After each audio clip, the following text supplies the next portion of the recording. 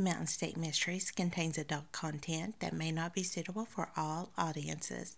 Listener discretion is advised. I'm your host, Mark. And I'm Courtney. And this is Mountain State Mysteries.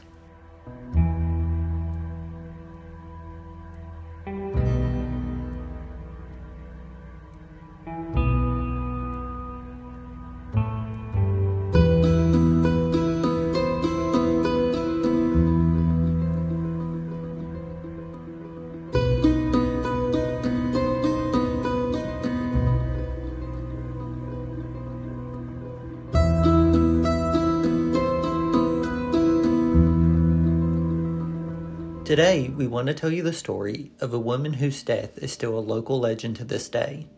This is the story of Elva Zona Heaster Shue, better known as the Greenbrier Ghost. Little is known about the early life of Zona Heaster Shue. Her birth year is given as 1876, however, records differ and she may have been born in 1873. Zona lived near Livesay's Mills in Greenbrier County. While doing research, I couldn't find her father's name. However, her mother's name is Mary Jane Heaster, and she plays a big role in the story of her daughter. Zona was a very attractive girl, and the men were chasing her. Her mom was basically what I call a helicopter mom. If a guy wanted to speak to her daughter, they had to go through her first, and if she didn't like the guy, she would let them know. Zona would go against her mom 9 times out of 10, which led to her giving birth to a child in 1895. Zona and the father, who was only together for a short amount of time, he ended up leaving her 1 month into her pregnancy. Records do not say who the father was or what became of their child. In 1896, Zona met Erasmus Stribling Trout Shue. What a name. Damn straight. He was a handsome stranger who had moved from Droop Mountain in Pocahontas County to Greenbrier to work as a blacksmith for James Crookshanks and start a new life for himself. The two were instantly attracted to each other and they married shortly after meeting. On October 26, 1896. This might be weeks, maybe months from meeting one another. Mary, however, hated the idea of the two getting married. She wanted to be the one to give her daughter the okay to marry, and shockingly enough, she disliked Trout Shue. What Zona didn't know is that her mother's gut feeling about Trout Shue would be correct. Zona didn't know about the checkered past he left behind him at Droop Mountain. It's said that Trout Shue had an excellent singing voice and great physical strength.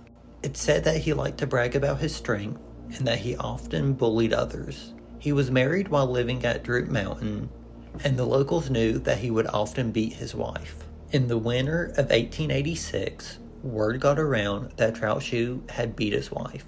A mob got together to teach him a lesson. On the night the mob grabbed him, it was said to be 10 degrees below zero. The mob went to the home of Shue at Rock Camp Run and grabbed him. After a little struggle, Shue broke down and begged for mercy. However, the mob dragged him to a nearby watering hole and dunked him into the water, informing him why they were doing it. The next day, Shue tried to take out warrants against the members of the mob. The warrants were set aside due to the lack of evidence. During this time, Shue was arrested for stealing a horse, and his wife fled their home and went back to her father's home. While he was serving his time, his wife divorced him and remarried.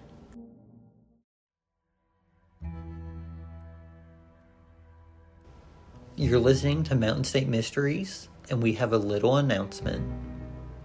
Courtney and I have always believed in helping others. With Mountain State Mysteries, we know that we have a platform to get people's stories out there, and there is a very good possibility that one of the cases we tell you about could get solved. We also know that we have this platform to help someone in the community. So help us help a Beckley local on April 1st, 2023 from 10 a.m. to 5 p.m. We will be at the Kroger on Harper Road co-hosting a hot dog and bake sale for Ashley Burge. All proceeds will go to Ashley's breast cancer treatment. If you're unable to make it from now Until April 20th, you can go into Kroger on Harper Road and go to customer service and enter to win a C4 cooler and a cornhole board set. It's only $5 to enter. We hope to see you there.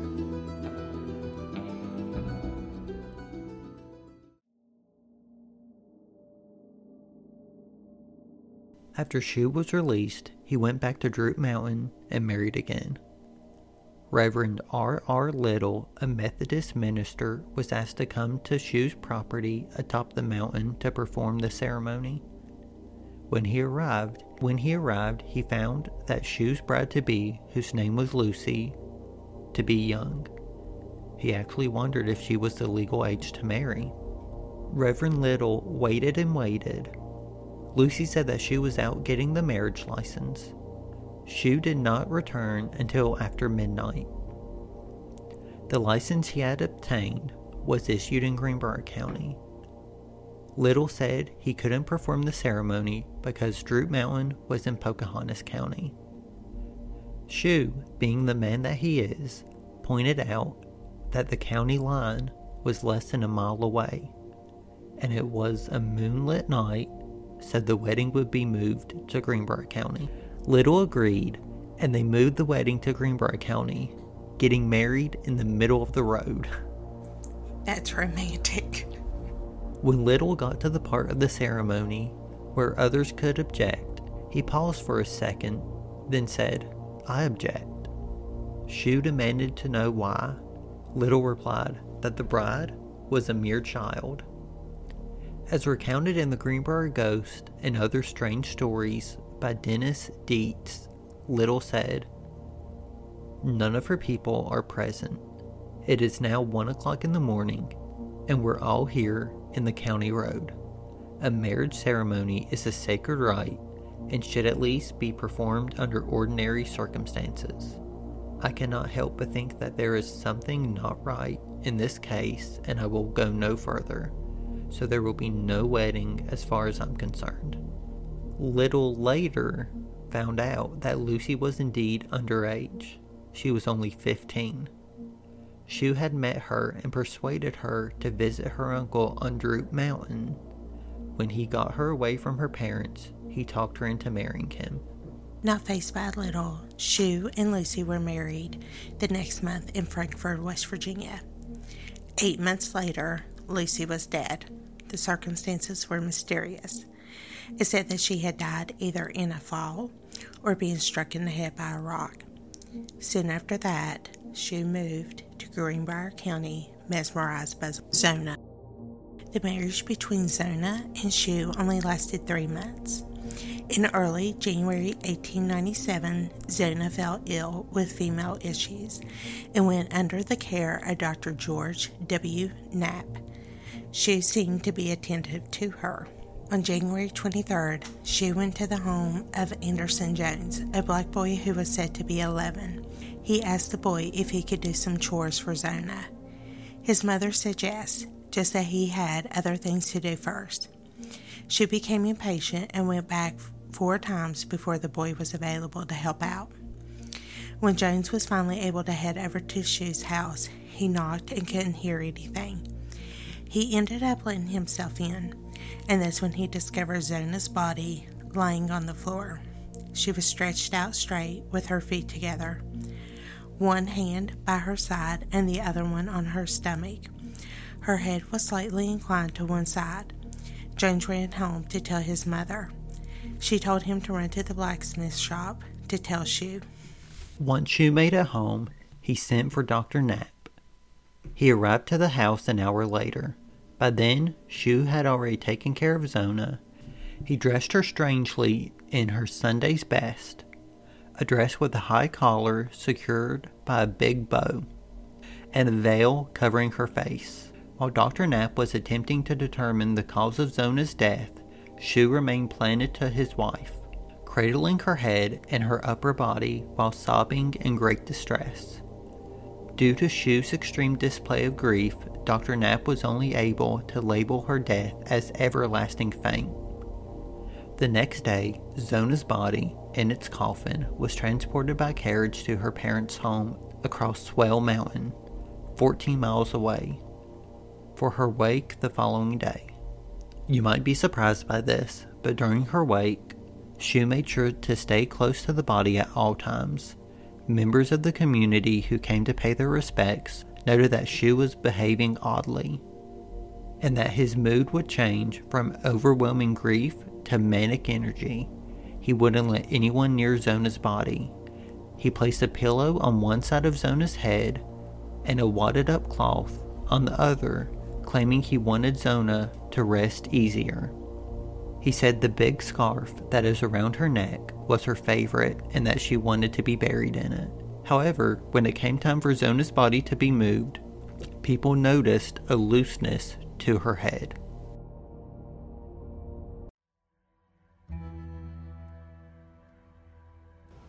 You're listening to Mountain State Mysteries, and we have a little announcement.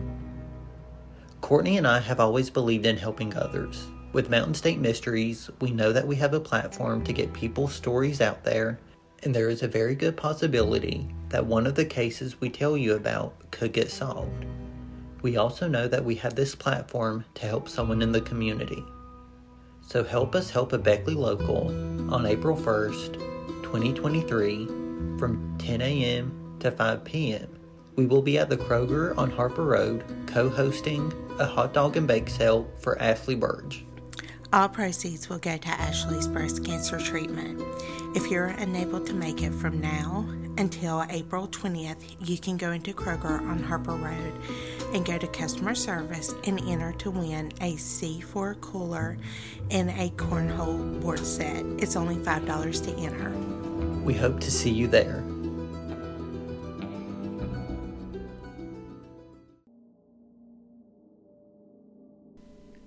Mary was certain that her daughter's death was not an accident. She took a sheet from the coffin and noticed a weird smell coming from it, so she washed it. When Mary washed the sheet, the water turned red, but when she got the sheet out of the basin, it was clear. The sheet was stained pink. After this, she tried to boil the sheet and hang it outside for days. The sheet remained pink. To her, it was a definite sign that her daughter's death was met with foul play. Mary prayed and prayed that her daughter would come back from the dead and tell her the truth about how she died.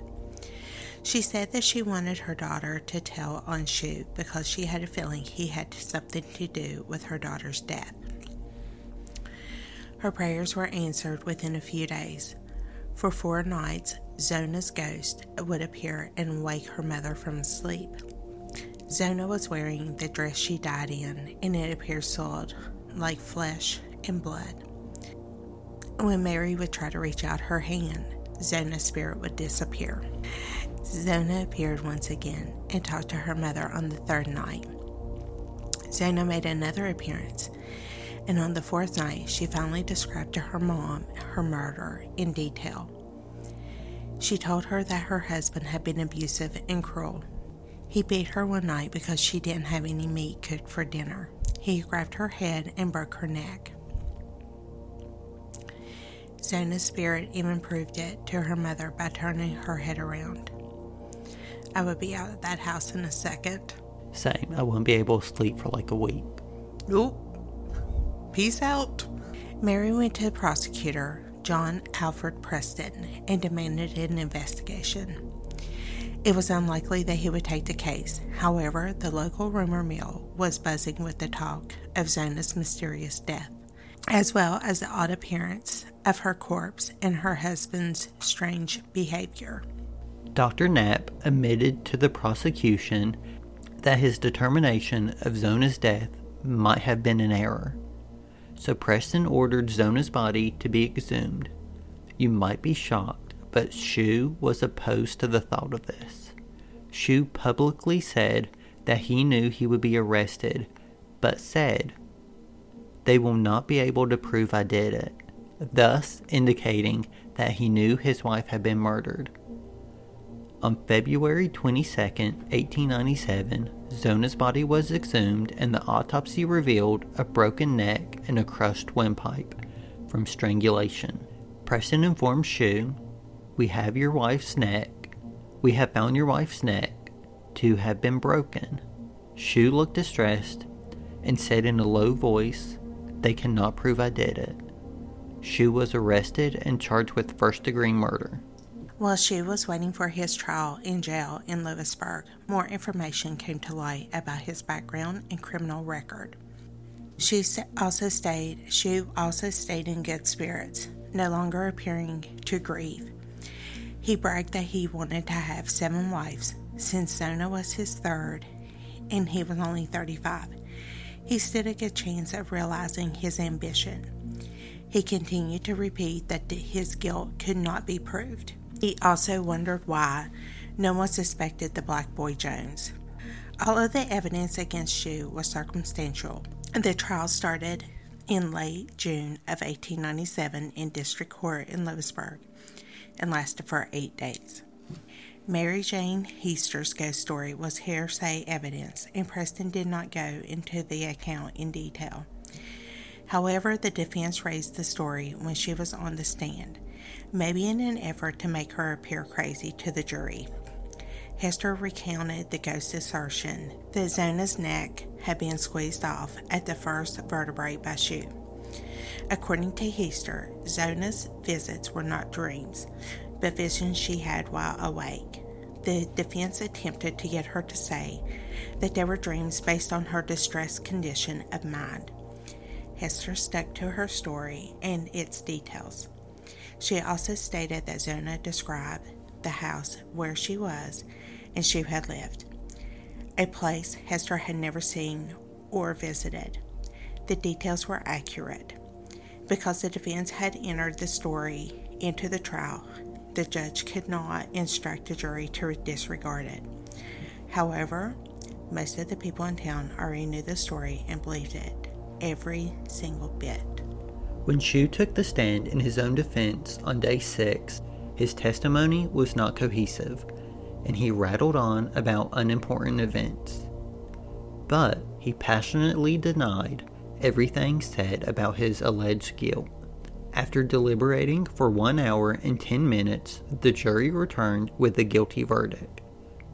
2 of the jurors would not agree to the death sentence, so Shue was sentenced to life in prison. The verdict did not satisfy many in Greenbrier County, and a lynching party formed on July 11th, but was ended due to a tip to the sheriff, who dissuaded the mob from acting. Shue was moved to the Moundsville State Penitentiary. He died on March 13, 1900, due to an epidemic of infectious diseases. Once Shue was convicted, Zona's ghost was never reported again. A state historical marker was placed on Route 60 west of Lewisburg. It reads, interred in a nearby cemetery is Zona Heaster Shue. Her death in 1897 was presumed natural until her spirit appeared to her mother to describe how she was killed by her husband, Edward. Autopsy on the exhumed body verified the apparition's account. Edward, found guilty on the murder, was sentenced to the state prison. Only known case in which a testimony from ghost helped convict a murder. In the nearby small cemetery of the Soul Chapel Methodist Church, it's just a few miles away in the opposite direction. There are no road signs or markers pointing you in the way, but locals can provide directions. Zona was originally buried in an unmarked grave. She was reinterred here after the exhumation of her corpse for the autopsy. Her parents were buried alongside her. Her modern tombstone was erected in 1979, financed by the church in her honor. Visitors come to pay their respects to the women behind the Greenbrier ghost, and others place flowers and other tokens on her grave. Some say you can feel Zona's spirit at her gravesite.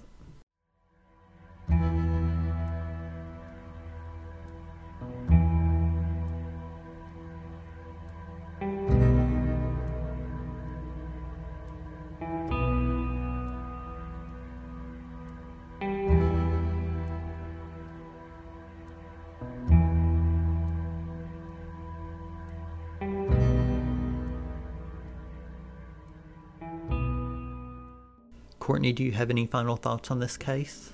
I'm glad that he got everything that he deserved in the end. I'm really glad that the prosecutor decided to listen to Zona's mother. And I'm glad that they actually decided to exhume her body, because even now it is so difficult to get a body exhumed. And for somebody to actually listen to her mother and actually to go in there and exhume a body and then after that find all the findings on it is remarkable. It's 100% remarkable. I hate that this has happened. I mean, as far as we know right now, there's really only like 3 people that we know of. Maybe there's more out there that he could have hurt. There could have been more. So I'm glad that it finally had an end to it. And Mark, do you have any final thoughts? To be honest, I really didn't know much about this case growing up. That is until me and some family members went to the flea market they have at the state fair. And there was this couch. My grandmother fell in love with it. And the woman told us that it was the couch from the house that Zona was murdered in. So, like, the couch is still in the family to this day. Whether or not it's actually the couch, I don't know. But it did pique my interest into this case. And like you said, I'm so happy she got the revenge that she needed. I'm so happy that people listened to her mother. And I'm kind of happy he didn't get to have 7 wives at the end. So that's really, everything there. I definitely think that we do need to go see her grave and go to the marker because I've always wanted to see it. Join us next time on Mountain State Mysteries as we do something a little different for our season finale. I'm going to tell you the story of a mysterious unsolved murder from Parkersburg. Courtney, are you ready to blind react to it? I am. If you find yourself enjoying Mountain State Mysteries, take a second to rate it on your favorite podcasting service.